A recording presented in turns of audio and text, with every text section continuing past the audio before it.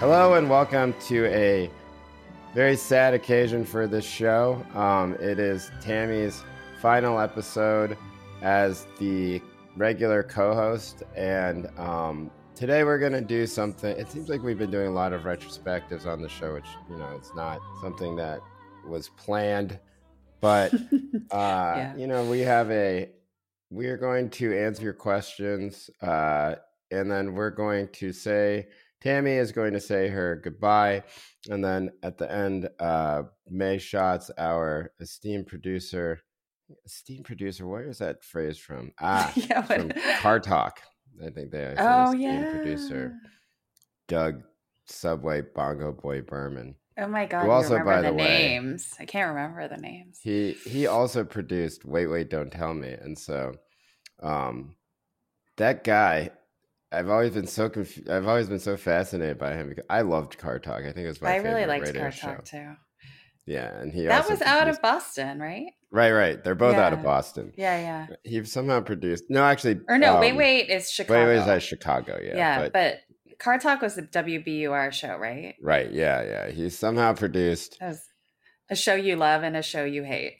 Yeah, like somehow he's like the best talk radio show in history and the worst talk radio show in history. I thought of you this morning because Wait is coming to New York for 2 nights and doing live shows. And I was like, I should have gotten Jay a ticket as like a prank or something. Yeah, I don't think I don't know. They wouldn't let you in the door.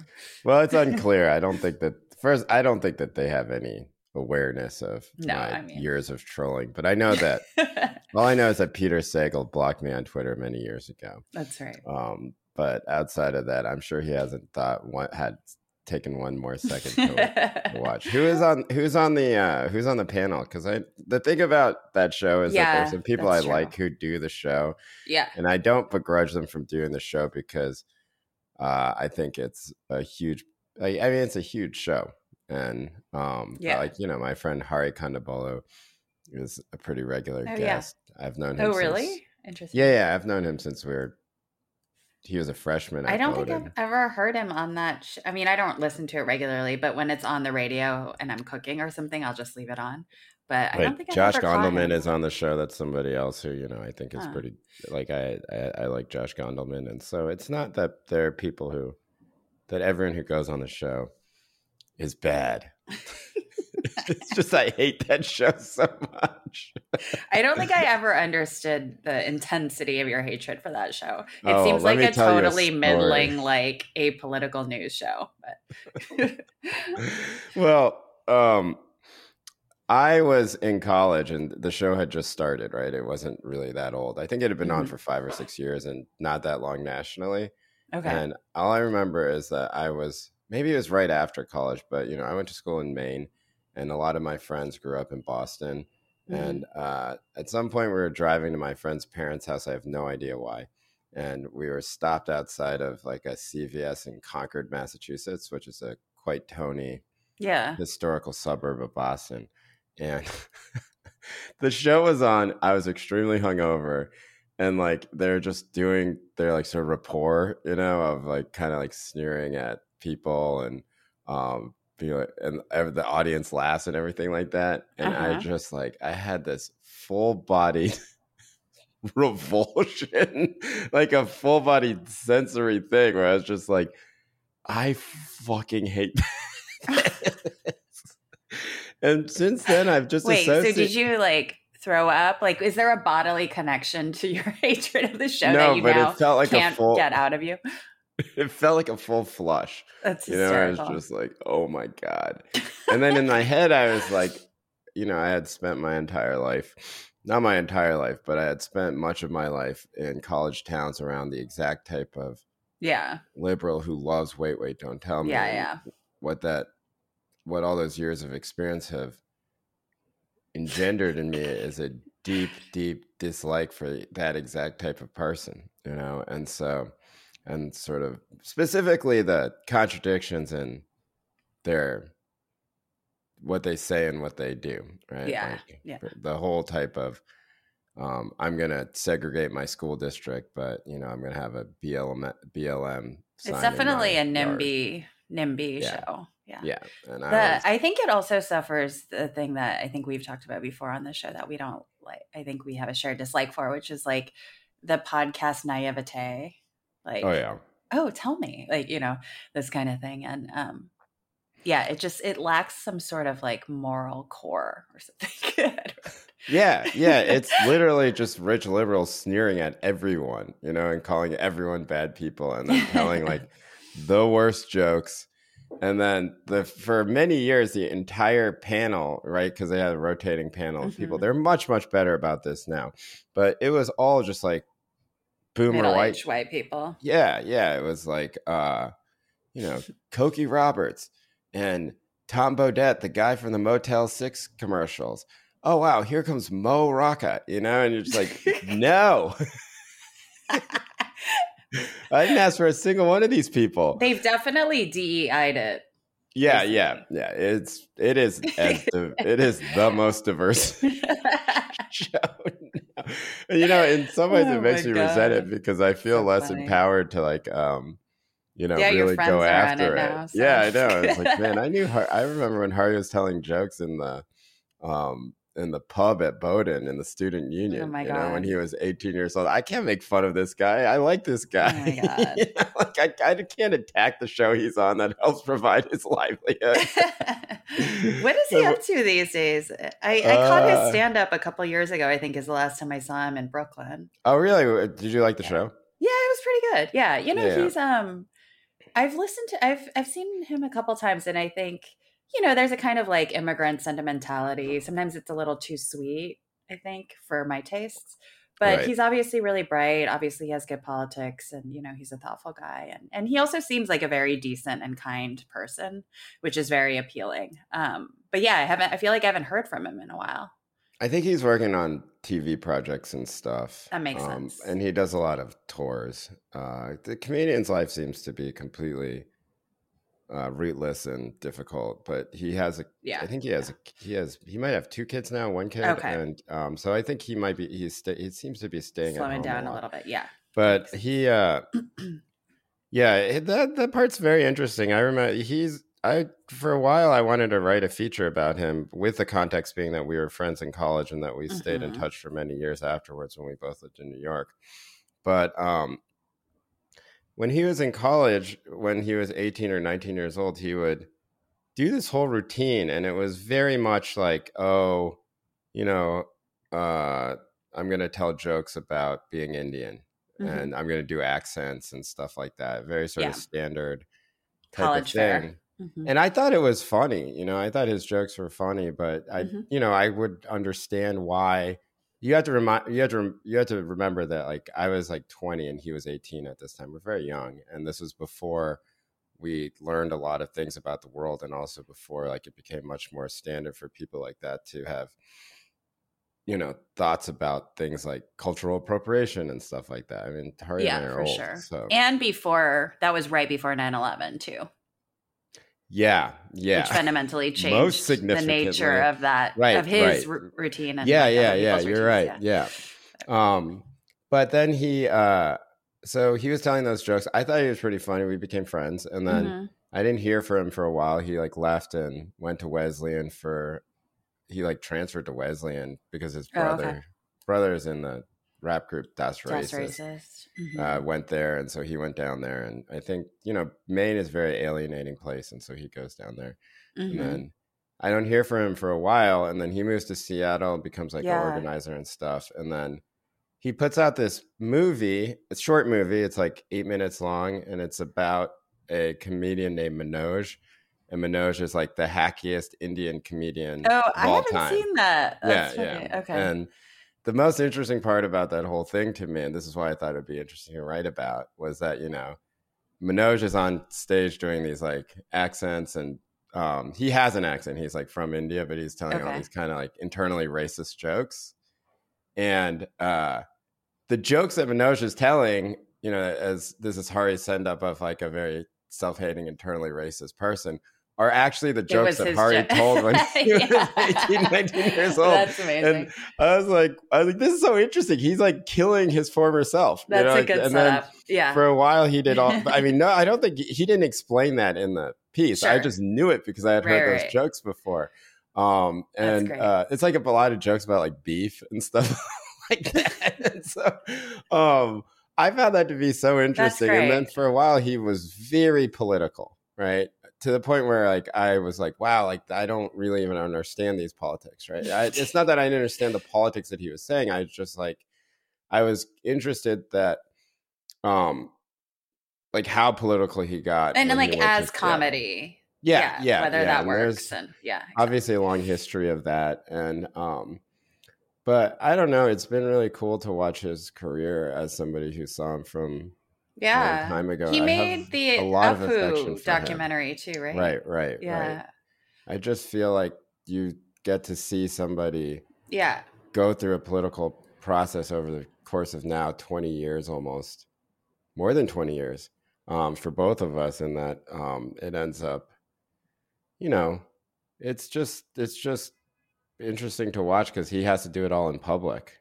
I mean, I do too, right? But that's so much more naked. That it's not right. That encounter, it's so. I was I don't have to make people laugh. Well, while you do, but not. There. While standing there without a notepad or whatever. Like, I was listening to Mark Maron interview Doug Stanhope, who's a comic I really admire, and and you just got back from Vegas, so you were just in the middle of their territory. But I feel like Stanhope was talking about how he used to be kind of this like gotcha libertarian, like, you know, sort of like libertarian conservative guy, and kind of trying to mature out of that, and his trajectory and how that's played out in his work. And it's like, you watch his stand up from like 20 years ago, and it is so insane, you know? I can't that's a record. It's like that everyone can still see that, you know, like everyone can read your shitty prose, Jay, from 20 years ago, but it's not like you're standing there, your whole body. I know. I read stuff from, I read stuff from when I was like, some of the stuff I still have from when I was very young. And some of it is just terrible. But I'm sure it's not as bad as it, like to us, but to you, it's probably. Oh yeah, but I can't imagine how much worse that experience is when you're watching a video of yourself bombing. Unbelievable. Like, doing weird hacky. Insane. I mean, over the years, different friends have taken stand-up classes, attempted different, and I'm just like, that to me is like the most insane thing to ever try. I cannot. There's nothing anyone could ever do to make me do that.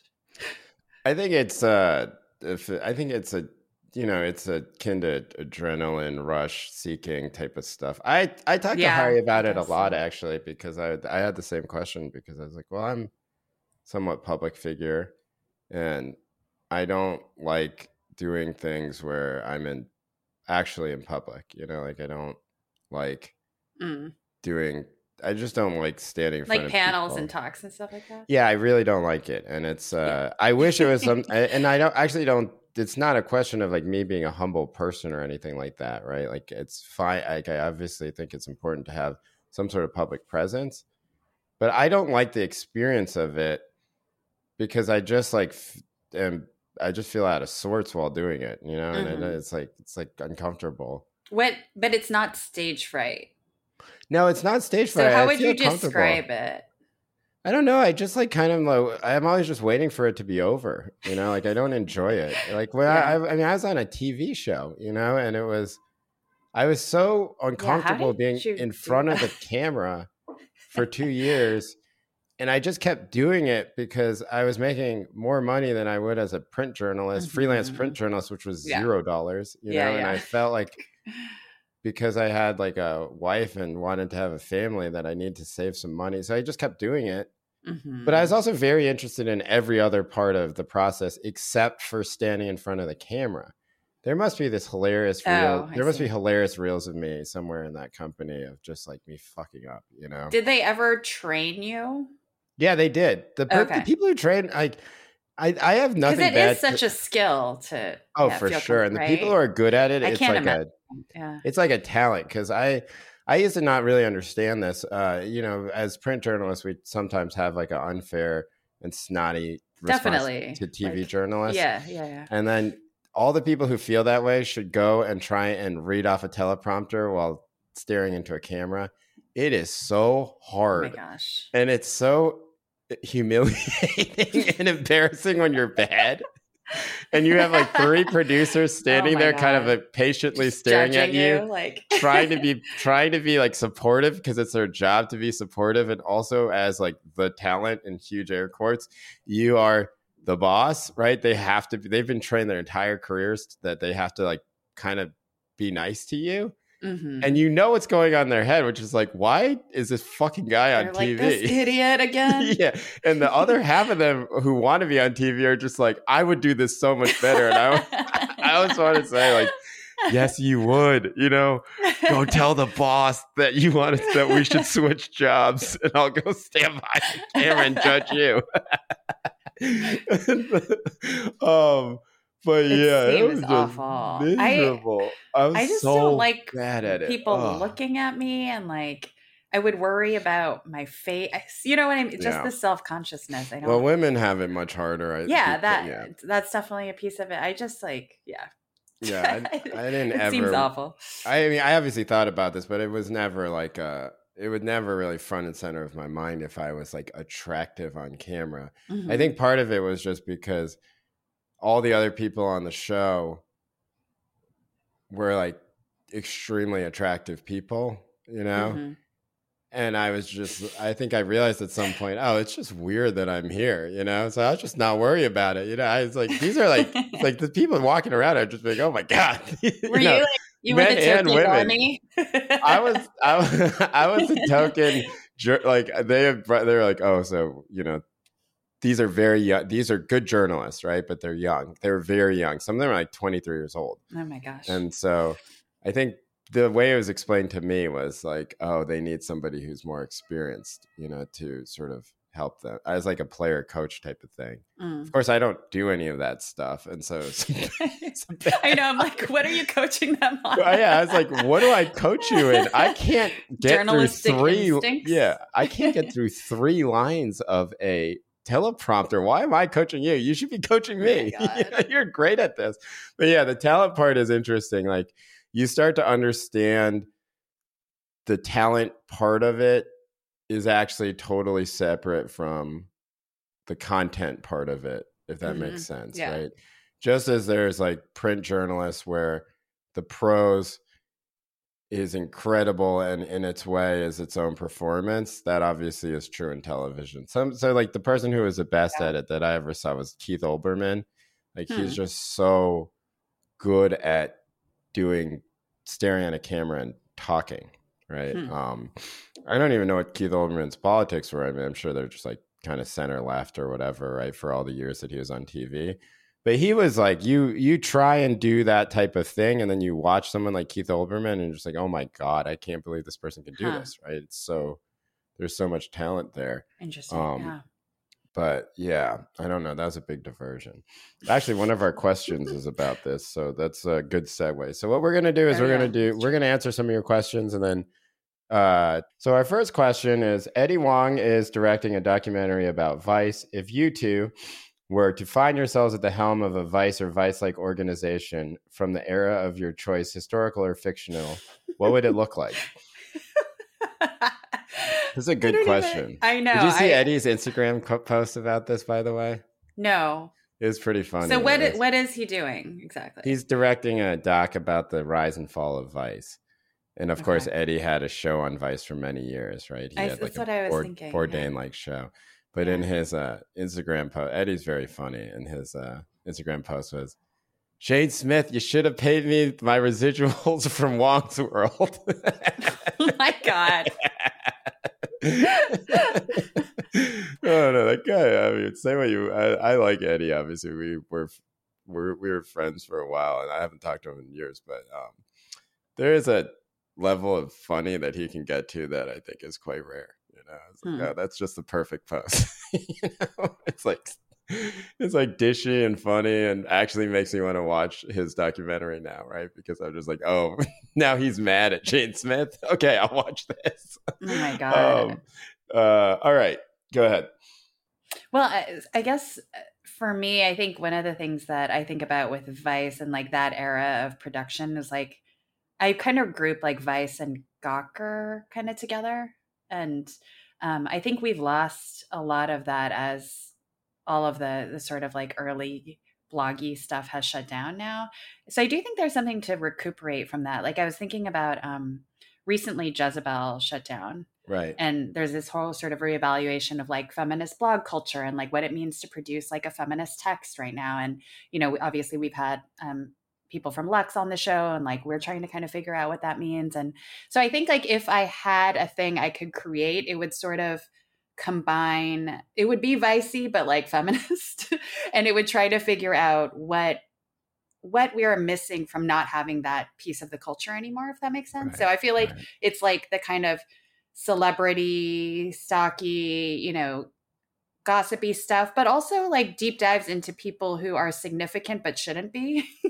So like a Right. little bit of like Observer culture and Gawker culture and Vice culture mixed up, but like with like a feminist twist. I Like think Leela is Zark needed. of the Misshapes, for example, was like a big time Vice Gawker type New York City Hmm. celebrity. Yeah.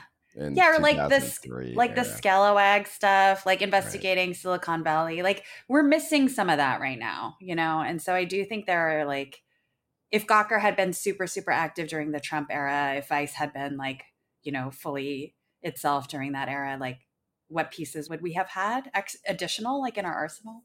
So I don't know. That's an incomplete answer, but that's kind of where I was headed. What about you? I mean, you actually were at Vice, so Yeah. Yeah. I mean, I think Vice was I think it was much more interesting as a magazine, like an irreverent magazine way back in the late 90s, early mm, aughts, right? yeah, And obviously, look, now the guy who made all those jokes and wrote most of the funniest stuff is now apparently a Nazi, and we can yeah. do Don't that want big to. flashing caveat. Right, right. Um, but you know that there was a reverence there that was cool, Yeah. and I mean, I certainly liked the early Vice years, and I thought we would get my friend Eric would go down to New York because he's from New York. He would bring the issues back to. I mean, this feels so antiquated, but During this really college, you're did talking happen. about. Yeah, in college, yeah, he would Yeah, bring them back to yeah. Maine, and we'd read them. And do's and Oh, don'ts were always very funny and whatever. wow, wow. Yeah, like we couldn't find them on the internet. On the Oh my God. internet. But I think that I don't know. I mean, it's just like the story of Vice is just so much.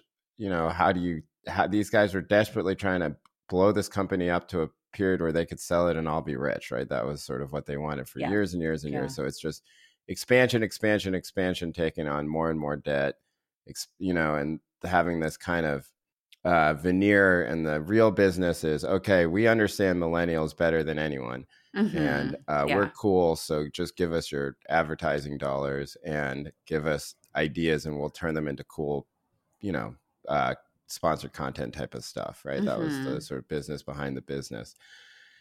Um, and I think that's probably still the only way that a publication was ever going to make money in the internet age. And so I think that in Yeah. some ways they're ahead on that. I'm just speaking from a business standpoint. Now, from a content standpoint, I totally agree with you, Tammy. I think that there's a real lack of irreverence in the media right now. People are so serious. And I think that there's two reasons why that happened. The first is that I think that Trump made it almost impossible to be irreverent in that type of way Yeah. because everything started to feel extremely serious, right? And Yeah. a sort of fun downtowny thing like Gawker was in the early days, or Jezebel, where you know there's a lot of joy in pop culture, and there's kind Mm-hmm. of a nastiness to it that is quite pleasing. It's just hard when Trump is the only thing that you can talk about, right? It's the only news Right. story that anyone wants to read about. Um, And didn't you? It was also this feeling that like the irreverence caused him to exist. You know what I mean? Like I think right. we all felt guilty too. Like, oh, we actually should have taken him seriously before instead of making him like a Gawker article. So it's Yeah, like, yeah, yeah, oh yeah, shit, yeah. then he became president. Yeah, like I remember when you know, our friend and podcast guest Tommy Craggs was at Deadspin, and Donald Trump like tweeted something about a story they had done. This was well before Donald Trump was ever running for president, but he was tweeting like kind of approvingly of it, and they tweeted back, "Go fuck yourself." And it was wow. Like, and that was, but yeah, I think that there is like the sort of being nasty for the sake of being nasty so that you feel like you're inside of a club of people who are like sort of right down on the, one step down from the actual people in power, right? And for that specifically was all the Gawker writers feeling like, oh, here I'm going to bash like every New Yorker writer. I'm going to bash every single New York Times columnist, and we're going to treat them like they're these huge celebrities, even though they're not household names. And even for young people who are like in college in Ohio or Oregon or wherever who are interested in these types of worlds, they can still feel part of the club because even if they don't really care who David Brooks is or whoever, right? Like, that they feel like they're entering like this cool New York scene where they're part of like the outsiders bashing. These are not novel theories about Gawker, right? Like these are things that have been written about, but that just like, it just kind of like, I wish that there was something like that now, but now what we have is like, we have amongst the young people, at least what I've said, I don't mean to insult anyone here or call out anyone specifically, but it does seem to me that the young people who are in media now are much more openly ambitious than they were before, right? They don't hide their ambition through a veneer of irony and snark, right? And nastiness, when really they're just like, God, I really hope I can get a job at some point at one of these places. Right. They're not making fun of the New York Times. They want to be at the New York Times. So yeah, but the thing is, the people at Gawker, early Gawker, also wanted to be at the New York Times. They just like they're just going through like this psychodrama about it in public that was very alluring. It was very funny and it felt kind of dangerous and new. Yeah. And now it's just kind of like people playing nice and hoping that they can get to that point. May puts in the chat, I think there's still some of that at Hellgate right now. I agree. I was just gonna say Hellgate. Yeah, I think that's probably the closest, which is interesting because Hellgate is not the youngs. Hellgate is people our age. So exactly. I feel like Hellgate is doing exactly this kind of thing where they want to recuperate that moment. Okay, May says some youngs are involved. All right, fine. But definitely people our age are also there. And I think they kind of have that memory and want to do something really fun. So we have not answered this question though. And I think that what I would do is I would just, I don't know. We kind of answered it. Yeah, I do think having something that is punching up at all times is good, but I do think you have to refresh the roster all the time. That's the thing that you have to do. And you have to like invest in people who are interesting voices. Like when I was younger and I read Richard Lawson's American Idol, I think I've mentioned this before. I read Richard Lawson's American Idol recaps on Gawker. And it was like, I was like, oh my God, like, what is this? Like, this is the funniest thing I've ever read. And it's like written in this like sort of amazingly beautiful way, right? Like where I don't know, because I was, I was an MFA student at the time. And so obviously all I thought about, well, no, that's not true, but I was supposed to be thinking all the time about, interesting ways of doing prose. And there are all these people at our school because Columbia at the time was very experimental and it was led by Ben Marcus, right? And so it was a lot of like sort of experimental fiction. And I was frankly quite bored with all of that stuff because I was just like, I don't get it. I was too young to understand it, and also I was very I wasn't very well read, and as people know, I'm a bit of a hard-headed. I can be a bit of a hard-headed chauvinist about a lot of things, and so I was just like, "Fuck this shit." Well, were you guys, when you say experimental, were you guys also talking a lot about like emerging sort of like internet fiction and? No, not really. It was like, it's like modernist, like formalist. Yeah, like Donald stuff. Bartlemy type of stuff, right? I mean, but then it was exciting to me to read this thing that felt totally new online that was actually popular, and it sort of sparked the parts of me that are, populist by nature, which is just like, oh, if young people on the internet are liking this, like, this is more interesting to me than reading Donald Bartlemy. I like Donald Bartlemy. But I haven't read him. I feel like that moment too with Vice is like, I mean, not Vice, but I think now we're just talking more about like the Gawker kind of like that sort of bloggy ecosystem. But it was also nodding to like the Village Voice at its heyday and those sort of, so there have been these different interventions, but now it feels like it's been a minute since we've had that. Yeah. Like, yeah, you're right. Like, alt weeklies is what it all comes out of. Yeah. And the sort of giant voice, the giant snarky, huge voice that punches up all the time is like, I mean, you know this. The best example of that is like the guy at The Stranger. Yeah. Dan Savage. Yeah. And I think it's so much of this is about the media ecosystem, because you can only have The Stranger if you have like a really robust Seattle Times, right? You can only have the Village Voice when all of the New York papers are thriving and stuff. So, and now we don't have any of that. So that's, I think, part of this thing about like why the Jezebels are going under, because we're having layoffs in all of the sort of establishment organizations. Yeah. It's a grim time in media right now. Yeah, it's pretty bad.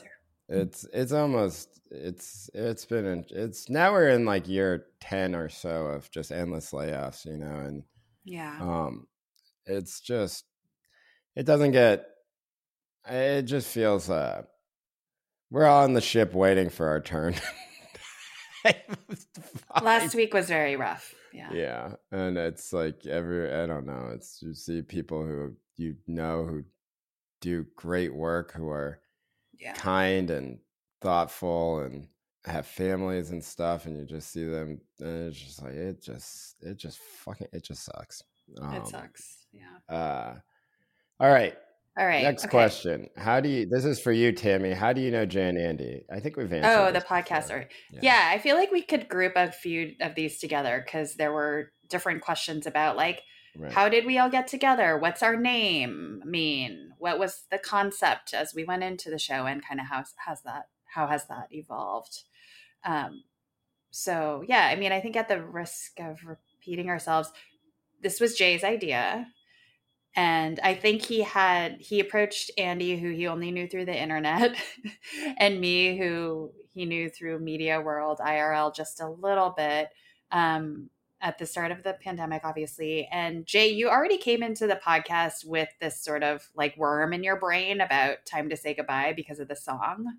Yeah. And also I think we had this double entendre about it because it was the pandemic and we felt like we're all going to die. So Time to Say Goodbye. And then also this kind of karaoke song that is like beloved by like Asians. So I think that was basically the origin. And at the starting point, we used to describe it as like a podcast about like Asian America and life during the pandemic. And that was very much kind of where we were headed. And we had no idea how long it was going to last or what sort of shape it would take. Yeah, I think that's basically it. It's just been, it just lasted longer than, lockdown. So now it's just an accident. That's for sure. But it started at a time when the future was very uncertain, and we definitely didn't have any type of business idea. Totally. I just thought, I was like, well, I have a lot of Twitter followers. Maybe I can get people to listen to this, Or if Andy and I used to joke that this was all like a guerrilla marketing campaign for Jay's book, which is an unaddressed. Oh, really? Theory. So did it work? No, it didn't work. That would have been hilarious. No, I mean that would have that would have been planning. A lot of time invested to try and sell a book. Oh man, I don't know. I think the book sold okay. I think it did fine, but it's not it certainly was not a runaway bestseller. All right, so Lord. We didn't do our job. And it wasn't worth 3 years and if I put in 3 years of marketing it was a huge flop. The hours to income ratio. Oh yeah, like it was like I'm getting paid like fractions of a penny at this point. All right, next question. Okay, wait. Let me pick one. Yes. All right, so let me combine a couple regrets. So this is like a 2-part thing or an optional thing, which is, do you have regrets, mistakes that you were reflecting on over the last 3.5 years, or are there guests or topics you wanted to do but never got to?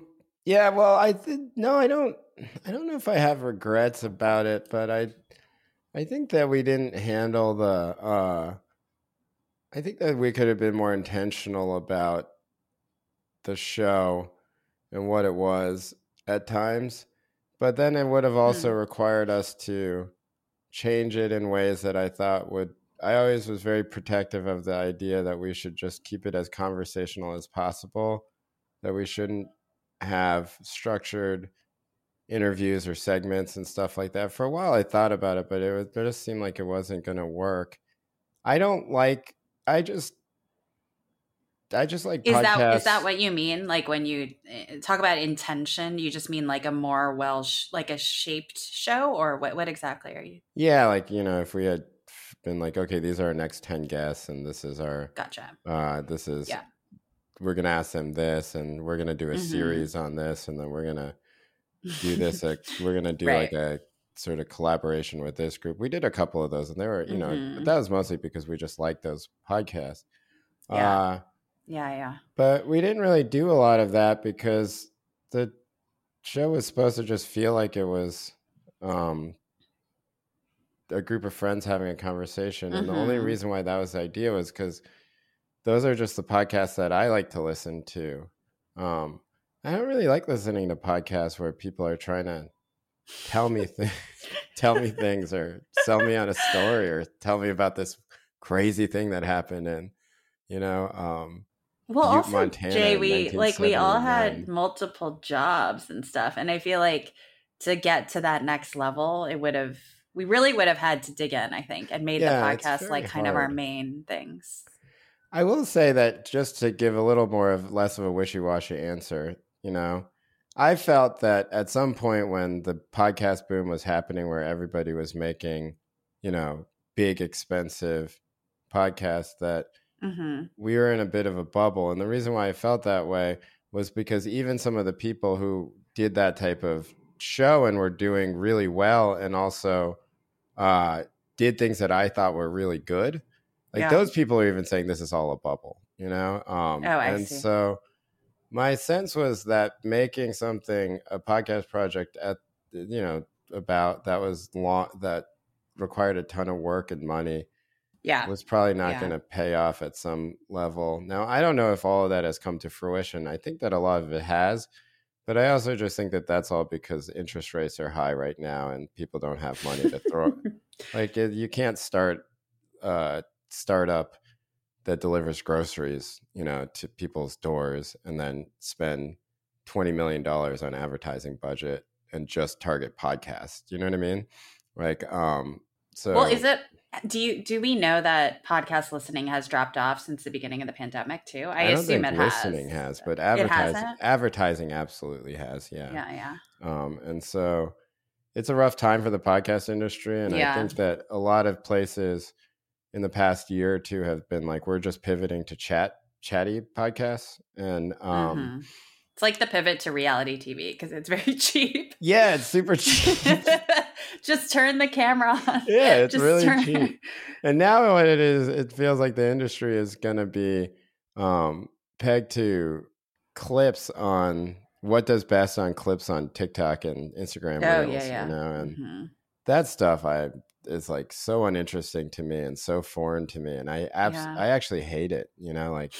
Whenever I see two Zoomers with these microphones in front of their face on TikTok, I just instantly scroll out and say, I have no interest in what they're saying because they're inevitably talking about some other Zoomer TikToker. It's like, did you hear about what so and so said to so and so? I see. Yeah, it's all meta commentary. Yeah. And it's I just am too old. It's undignified for me to care about this. All power to people who do, but I'm just too old to care about it. So yeah, I don't know.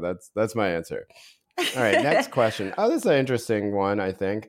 My question is about Medium. What is the most and least satisfying about the podcast as a journalistic format for you both, including its social augmentation via Discord, Twitter, and the other apps? For both of you, how is it different from And where does it sit in terms of preference in relation to other media you've both worked in, including newspapers, magazines, websites, social media, and television in general? Where do you see the future of podcasting going?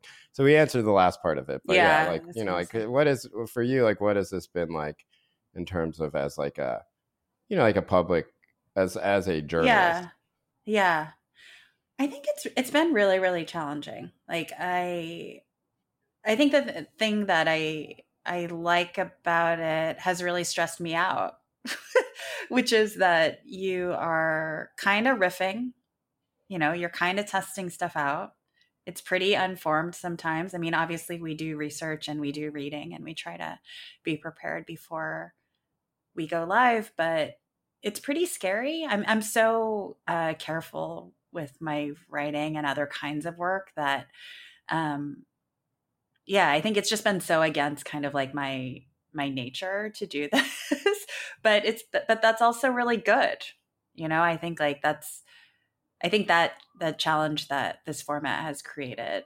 I think Andy maybe felt the same way too, because we hadn't ever done this, and Jade obviously had experience with it. But I think that's what has also created like the intimacy of our community in podcasting. Like obviously people talk about parasociality and all that. And I think the tentativeness, like the risks that we are taking when we talk, are like that invitation that is not as present when you're reading a text. So I'm really grateful for having tried it, but I feel like it's still very scary. I enjoy it, and I feel like it's. I don't know. I have a very different take on it, just because I feel like it's much less scary than writing, because it is. The assumption is that it's half formed. Fair enough. Yeah, no, I was just like, but you're still on the record, right? Like we're still saying things. I feel like people don't. I guess people they don't take it seriously. Like people do get canceled for stuff they said on podcasts. They definitely do. Yeah, like Shane Gillis did, right? Like he did that's how people found his old podcast or something like that. Who is that? Shane Gillis. He's that guy who was auditioned. He was going to be on SNL, remember? And then they found some anti-Asian jokes, and then he got booted. Yeah. Everyone got mad about it. And it was like, I remember thinking, now he's like wildly popular and much more popular than he ever would have just been as like a bit character on SNL. But and his comedy is really, I personally think his comedy is really, really funny. Like he's hilarious. Okay. And you get the sense that it was probably because just judging from his politics and what he talks about, like I don't think that this guy was racist. Was racist, And I do think what you're saying, the scary part of it, I don't know, he's proof that what you're saying is true, that people can just cut something out of context and then you lose your job, but I guess I've just assumed that like the people who would take the time to listen to this podcast are probably fellow travelers in a lot of ways, and that it's a safe space, as people say. Yeah, they're going to be much more patient. It's much more less scary to me than when I write something for one of these large, although I don't know, I guess something is just like, I have this ability, I don't know if it's ability, but maybe it's actually like maybe it's something that is not good, but I have this way to just block out the consequences of the stuff that I'm saying in the larger world, like, not that if I say something hateful or harmful that it's going to cause repercussions. But this idea, like, I just remember this at the times where I was just like, at the beginning, abstractly, I was thinking, okay, I'm going to have this box twice a week with my face on it at the New York Times website, which is a thing that a lot of people go to, right? It's different from other news organizations where you just find a specific story. People just type in nytimes.com. Right, and that a lot of people are going to be reading this much more than have ever read anything I've written. And it was just like, it just, it was always abstract that was like an added responsibility to me. I was like, well, I don't know. I should just write the things that I'm going to write. And if people like it, then they like it. If they don't, they don't. But it was never like I have a new responsibility in the world. And so maybe that is why, but I also just like, found it to be and in that way it was actually a very enjoyable job, but But with podcasts, it's even more freeing, right? You can just kind of say what you want. And since people listen, these are long episodes. Ideally, people are listening to long episodes and they are listening to multiple episodes. And so they get a sense of who you are. They decide whether they like you or not, or whether they are going to hate listen or not, whatever reason. And then everything you're saying is not excerpted into like a 1,200 word piece. I feel like it's part of a larger multiple hour, 20, 60, 80 hour corpus. Yeah. Or in our case, I think ideally. Yeah. Yeah. I think for me, the discomfort is less about being canceled or something like that, but it's like about my own commitment to an idea, you know? Right. Like but again, I think that that's been really like good and interesting as a challenge. Like, as you were just saying, like, yeah, it's okay, you know, and I'm sure we've gotten a lot of stuff wrong and like we've changed our minds on things and like that. I think for the people who've been writing with us, it's like fine because we're all sort of like evolving together and testing this stuff.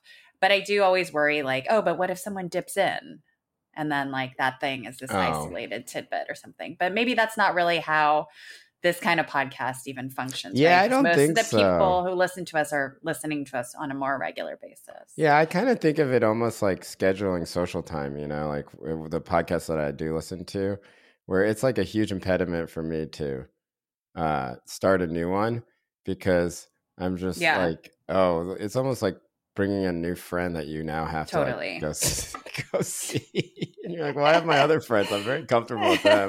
Yeah, exactly. I'm too old to have new friends right now. And we're just gonna keep it going because it's not. And then at times you're just like, I don't even know if I like these friends anymore. But you know what? Like we do this thing every Thursday, and I'm not talking about this show. I'm just talking about some podcasts that I listen to, where it's just like, I think I hate this podcast now, but I'm definitely going to just keep listening to the sunk costs of this relationship are too. It's just so we've familiar. Gone too far. You listen to a different podcast about the NBA? You know? Totally. Yeah, I can't do it. I'm too set in my ways. All right. The next thing is, okay, let's switch gears a little bit here and we can do a couple more and then we can wrap it up. But sounds good. We can do a sort of politics question. What are your thoughts, Tammy, on Biden's dismal poll numbers? Oh, man. Well, I think I mentioned to you before, Jay, that I've been reporting on like the youth vote and what that means. Right. And a lot of the polling has been around whether the youth are now like detaching themselves from Biden. I think this is a case where like, of course, like whatever, it's not like I'm reporting on this every single day and I'm all over the country, but I do feel like there's such a gap between the polling and like what my reporting experience is. Okay. So I'm on that particular thing, it's making me feel a little bit like, I don't know how much the polling really matters. And it's so early. That's kind of been my take so far. But I do feel like Trump is very strong. Oh, so what's the gap though? The gap is that I think the gap there's is more that, support than the polling shows. Yeah. Yes, exactly. That like on this narrow question of this particular demographic I've been following for some months, I see something very different than what the polling is indicating, which then makes me feel a certain way about polling in general right now, you know? Especially this far out, yeah. This far out, because, so, but that's not to say that I feel like, oh, yeah, the Dems have it for sure. Like, no, I think the Trump thing is real, and I'm quite nervous about it.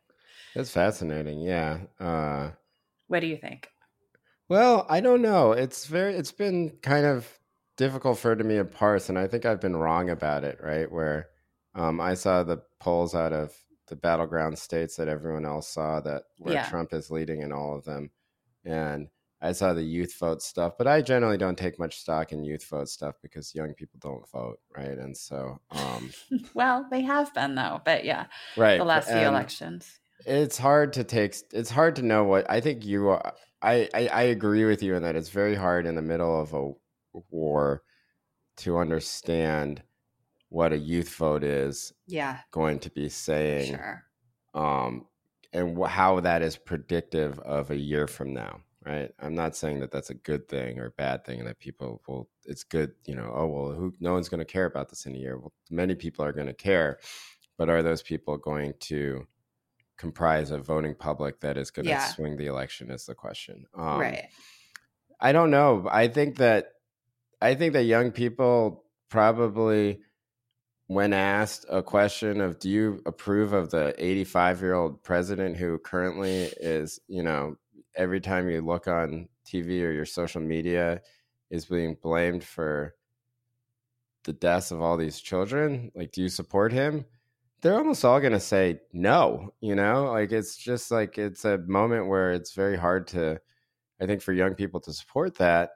And yet, I don't know if that means they're going to vote for Donald Trump instead of Joe Biden. The question is whether it'll have an effect where people don't show up to the polls at all. I know. And that is a real question. Yeah. I was having an argument with one of our colleagues about this, and I think at the end I concluded that he was correct, where he was saying that Trump is actually quite weak in terms of what he's saying in these rallies. He's just talking about the stolen election over and over again. That's something that I think most people have actually rejected. He seems kind of low energy as well compared to before. Oh, yeah. And that the big thing is that, like, well, Trump hasn't even really started campaigning yet, right? And when he does, he's going to pick up even more votes, right? He's going to do, but his argument was actually what he's going to do is remind people why they hated him and rejected him as an incumbent, and that actually he's a worse version of what he was before, and that that people really, really hate Donald Trump, which is true. I mean, some people very, very much love Donald Trump, but the other side really hates him, and that there will still be enough of an animating force to reject him, given how dangerous of a scenario you can paint for what his presidency will look like. And that type of work is starting already, right? We've seen stories and people coming out and saying Trump is going to install a monarchy, all this type of stuff. That type of work in terms of telling a story about the dangers of the Trump presidency is starting. And part of the reason why it's powerful is because there's probably a lot of truth to it, Oh, yeah, I think so. Do you think that, like, what do you make of, because the Koch brothers have now come in full force behind Nikki Haley, and kind of like all the quote unquote reasonable Republican forces are trying to align behind her. What's your take on that? Well, my old rule of whatever the Republican establishment is doing, just assume the opposite is going to happen, because those guys are always wrong about everything, still stands, and I don't think there's no chance Nikki Haley has any chance. Like, none of these people do. The Republican Party is a one-person party, and it is a celebrity party, and that's all it is. Like, you can't reform it. Those people should start their own different party. But they're not going to capture Trump vote, like Trump enthusiasts, like, in any way, right? Like, I do wonder. It's just not. Nikki Haley? Like, come on. Oh man, that's so grim. Hopefully, whatever. We have some time, so I'm trying to stay hopeful.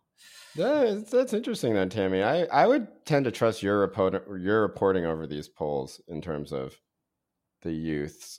Not in terms of, like, an overall aggregate, because obviously you can only talk to however many people you can talk to, but it feels kind of like that right now it's hard to trust any of these polls, just because the war is quite emotionally powerful for a lot of people, and right now it seems like it's especially true for young people. And that, as it should be. It's such a divisive thing among the youth, for sure, as we can see on all the campuses. All right. Should we? This one is just do one more? We'll do one more. Mm-hmm. Tammy, what is Jay's worst take? And then you do mine. Yeah. I mean, I think the thing that we've fought over or disagreed over is, like, what Asian America means. Whether it's real, how real is it, what the substance of it is, where it actually, like, logically coheres. And obviously Jay, goes on about this in his book, and that's, in very interesting ways. But yeah, I think we've had different experiences about, like, whether, like, how real, how sort of, like, tangible Asian America is. So I might single that one out. Yeah. Yeah. Um, what about you? What's my worst take? I'm trying to think. I don't know, Tammy. I don't think you have ones that are really that bad. I mean, at some point you defended Tucker Carlson. Maybe, and I was like, "Whoa, what's going on here?" Oh my God, I don't even remember. This It is the wasn't. kind of It shit that wasn't. happens on a I podcast. don't. You know what it was? I think it was you had expressed a curiosity about what would it look like if there was a type of conservatism that was rooted, that actually tried to be sincerely interested in working class white Americans, right? And Was this you or me? I'm like, I feel like we've had no. Yeah, mind that's right. This meld, is so I also can't something I remember think if it's about. you. But Yeah. you did say it, and I was like, but I don't think That's a that, bad even take. that's not bad. It's actually something I'm also interested in as well.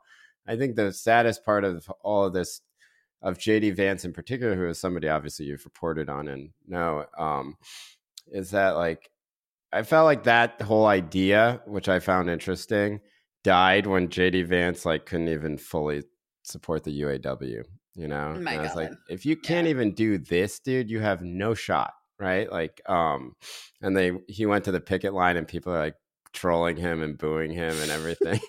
It's just like I don't know. There was a moment around East Palestine where I felt like Yeah, there I was an thought it open was an question. interesting idea Mm-hmm.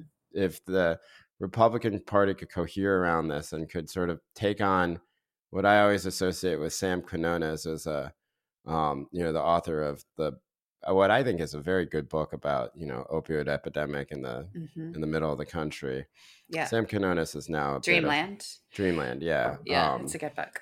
That if you're like this is like these places are suffering and they're forgotten, and we've obviously Trump uses a lot of this rhetoric but in a sort of absurdist way, and that we're going to sort of build a social safety net to protect the country, and that we're going to care about workers, and we're going to sincerely do the thing that Trump says he does but obviously never did, and we're going to really be antagonistic towards the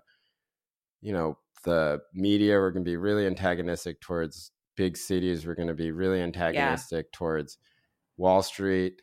That would have been something that I would never vote for or support, but that I would at least find interesting from a political standpoint, right? But Mm-hmm. uh, That's it. And the Josh Hawley thing, I think, has kind of faded away too, right? He was trying to make himself the standard bearer of that, but where is it? What happened to that? Two Yale law school grads, by the way, both advise. Yeah, it's just crazy. It's like, it's I don't know. Friend of the working man. Yeah. There's a period where I felt like during when the attacks against Asian people were in the news all the time. Mm-hmm. And I felt this quite powerfully, where I was like, the end of my career is going to be when some young Asian person who is from these enclaves, who grew up in a very working class type of environment, very tied to these communities, comes out and just says that every Asian person working in the media is just full of shit, and they don't protect us, they don't care about us, and we are our own community. We're going to be self-supporting, and we're going to we have a lot to be proud about. We don't have to constantly apologize for our privilege or whatever, and that we're gonna like we should have some sort of pan-ethnic idea of pride, or pan-Asian idea of pride, and that just didn't happen. But it wasn't that sentiment wasn't expressed. It's expressed all the time on social media. It's just that writer never really emerged. And part of the reason I think the reason that writer doesn't emerge is because obviously they're going to be blocked off from these large networks. But I don't even really see it in places like YouTube and stuff like that, And so I think that like my point only being that theoretical populism is I see. is not that interesting to me anymore, because my theories never come true, I'm just wrong about it. Well, it was interesting with maybe that was my worst take, which when at the beginning, I think of those attacks, I just didn't really understand the scope of it, or didn't think it was as widespread, or, I don't know. Like, I feel like you heard about it because you were in the Bay a lot earlier than Andy and I had heard about it. But the thing that you're talking about with the resentment against kind of like the liberal chattering class of Asian American journalists and writers was expressed more through like incel, the MRA culture, men's rights Asians. Yeah. So that, yeah, I think that the theoretical populism didn't come true in this particular like sanguine way. It was like channeled through this like darker thing. Yeah. Now, whether those sentiments are burgeoning or not below the surface is an open question. I imagine they are, and I don't think that anyone needs to care who occupies these types of posts. And maybe and I think that a lot of them have stopped caring, Yeah. But I just haven't seen the person come out and even be that hugely popular on any of these platforms. The closest is probably China Mac, right? But China Mac is popular, but I don't think that there is like somebody who's going to come out and kind of be this reactionary populist figure amongst Asian people, and that's because of all the reasons about Asian America not existing. Circling back to yeah. Now, within the Chinese community, absolutely, like within Chinese American community, I think that those types of figures are much bigger, but I don't think that there's a pan-Asian type of person that is going to gain too much traction.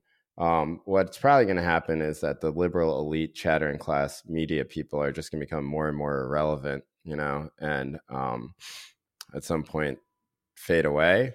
And then we're just going to have sort of a fractured type of landscape around it like we always had. But the grip of, what I always want to tell the MRA dudes is like, the thing that you want where like the liberal kind of woke Asian Americans stop having much power has already happened.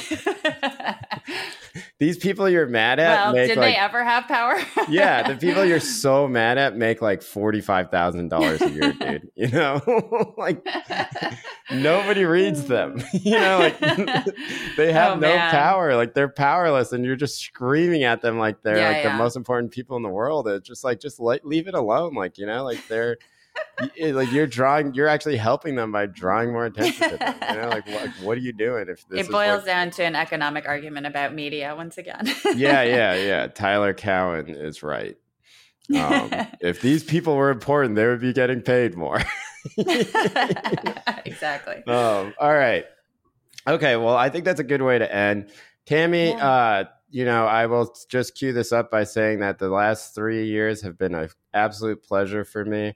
I am very sad to see you go, just as I was sad to see Andy go. I feel like I'm the last kid left at the playground, but that's not an uncommon experience for me. So, I just wanted to say thank you for being my weekly person that I speak to, probably more than any person other than my wife. And so, and that, this show has been the most important creative outlet that I have done in years and years and years, and would not be possible without you. And so I wanted to thank you for that, and I just want to give you the floor so that you can say your goodbyes to our many, many listeners.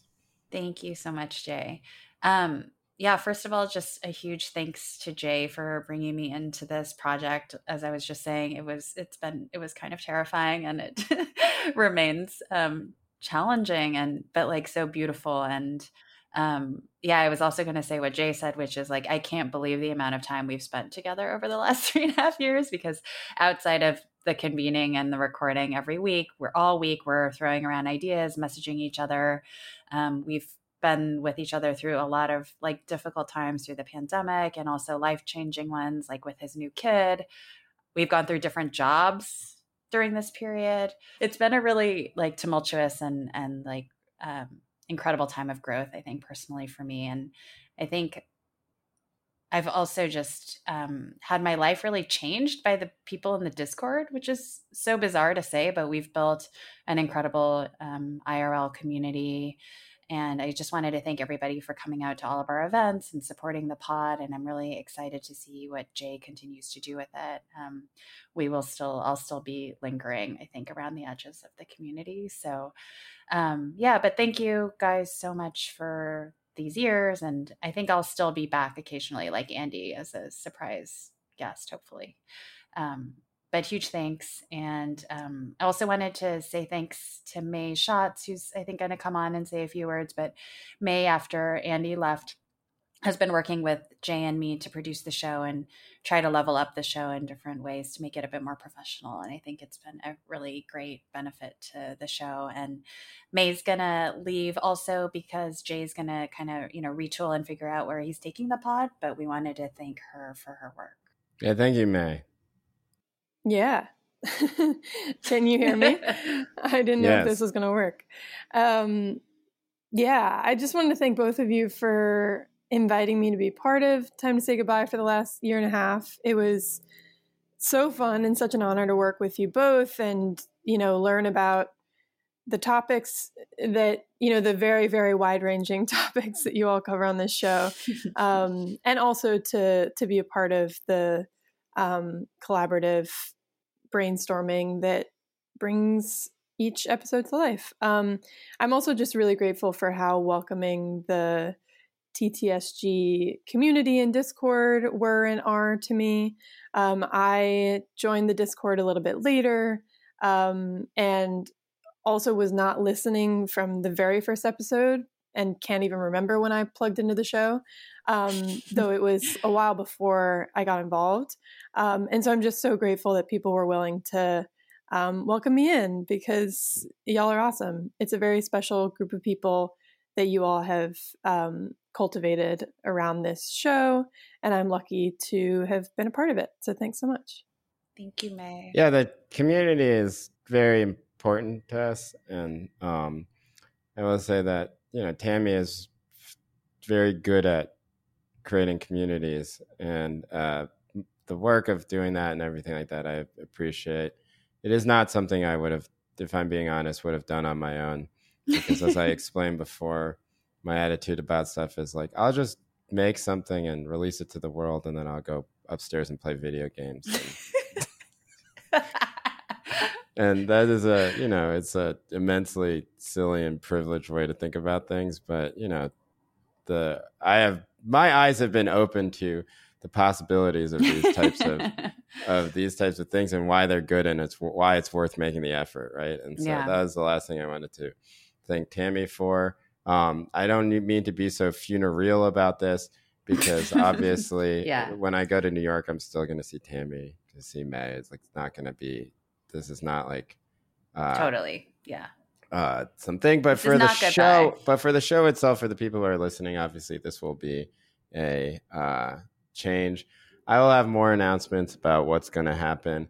I honestly still thinking about it. It's hard because Tammy's sort of like conscious of the show, and I'm very aware that like that I tend to just it's just like whatever, like it's like just unhinged at times, and I am also aware that perhaps in large doses without Tammy to be like the smart and pleasant and reasonable person that could be quite intolerable, and so trying to figure it out. That's not true, but it's going to be interesting to see but there's a little bit of truth there. So I'm going to have we're not going to I think next week I've thought about who to get. So we're not going to, like, the show will continue, but in terms of what it's going to actually be, it's going to be a bit of a trial and error. One thing I can promise you it won't be is me just ranting for an hour and a half.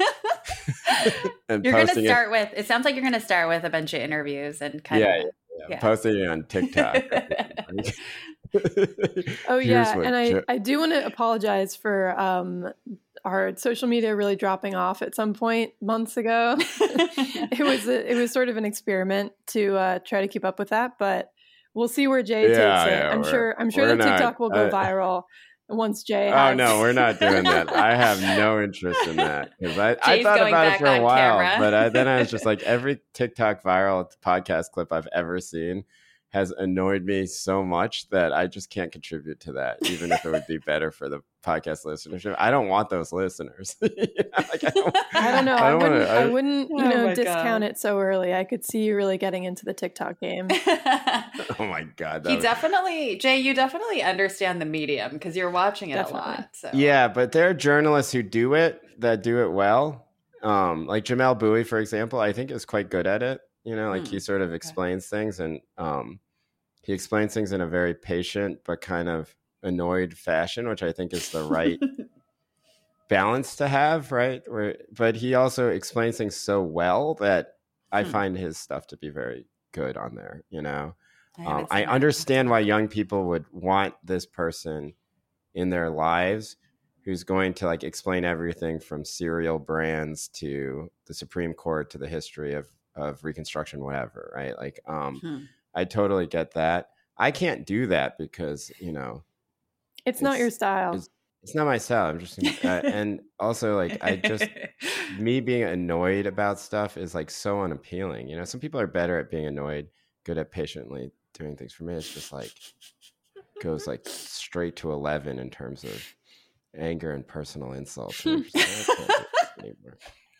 Maybe it would be good for TikTok. I don't know, but I just don't like seeing myself that way. So, all right. Well, thank you for listening to the show. If you have suggestions for what we should do, you can email us at timetoSayGoodbyePod@gmail.com. If you want to contribute to the show, it's $5 a month at goodbye.substack.com or patreon.com/TTSG. And Tammy, how do people who want to keep in touch with you, how do they reach you? So I'm going to try out some social adjacent things. Right, because you're not on Twitter anymore. I'm not on Twitter, but I'll post it in the show notes. Okay. But I'm around. Yeah, Tammy is going to be around, or you can, if you email the show, I'll just forward it to Tammy. If you have questions for Tammy, I can always just forward it to her. Okay, well, end of an era, Tammy. Best of luck, May. Best of luck. Whatever. I'm sure I'll talk to you tomorrow. Today, Jay, best of luck. Officially for the show. With whatever the next phase is. Yeah. Yeah, going upstairs and getting my kids ready to drop them off at school is the next phase. You have to go. Okay. But, all right, well, thank you. Thanks. Bye. Bye.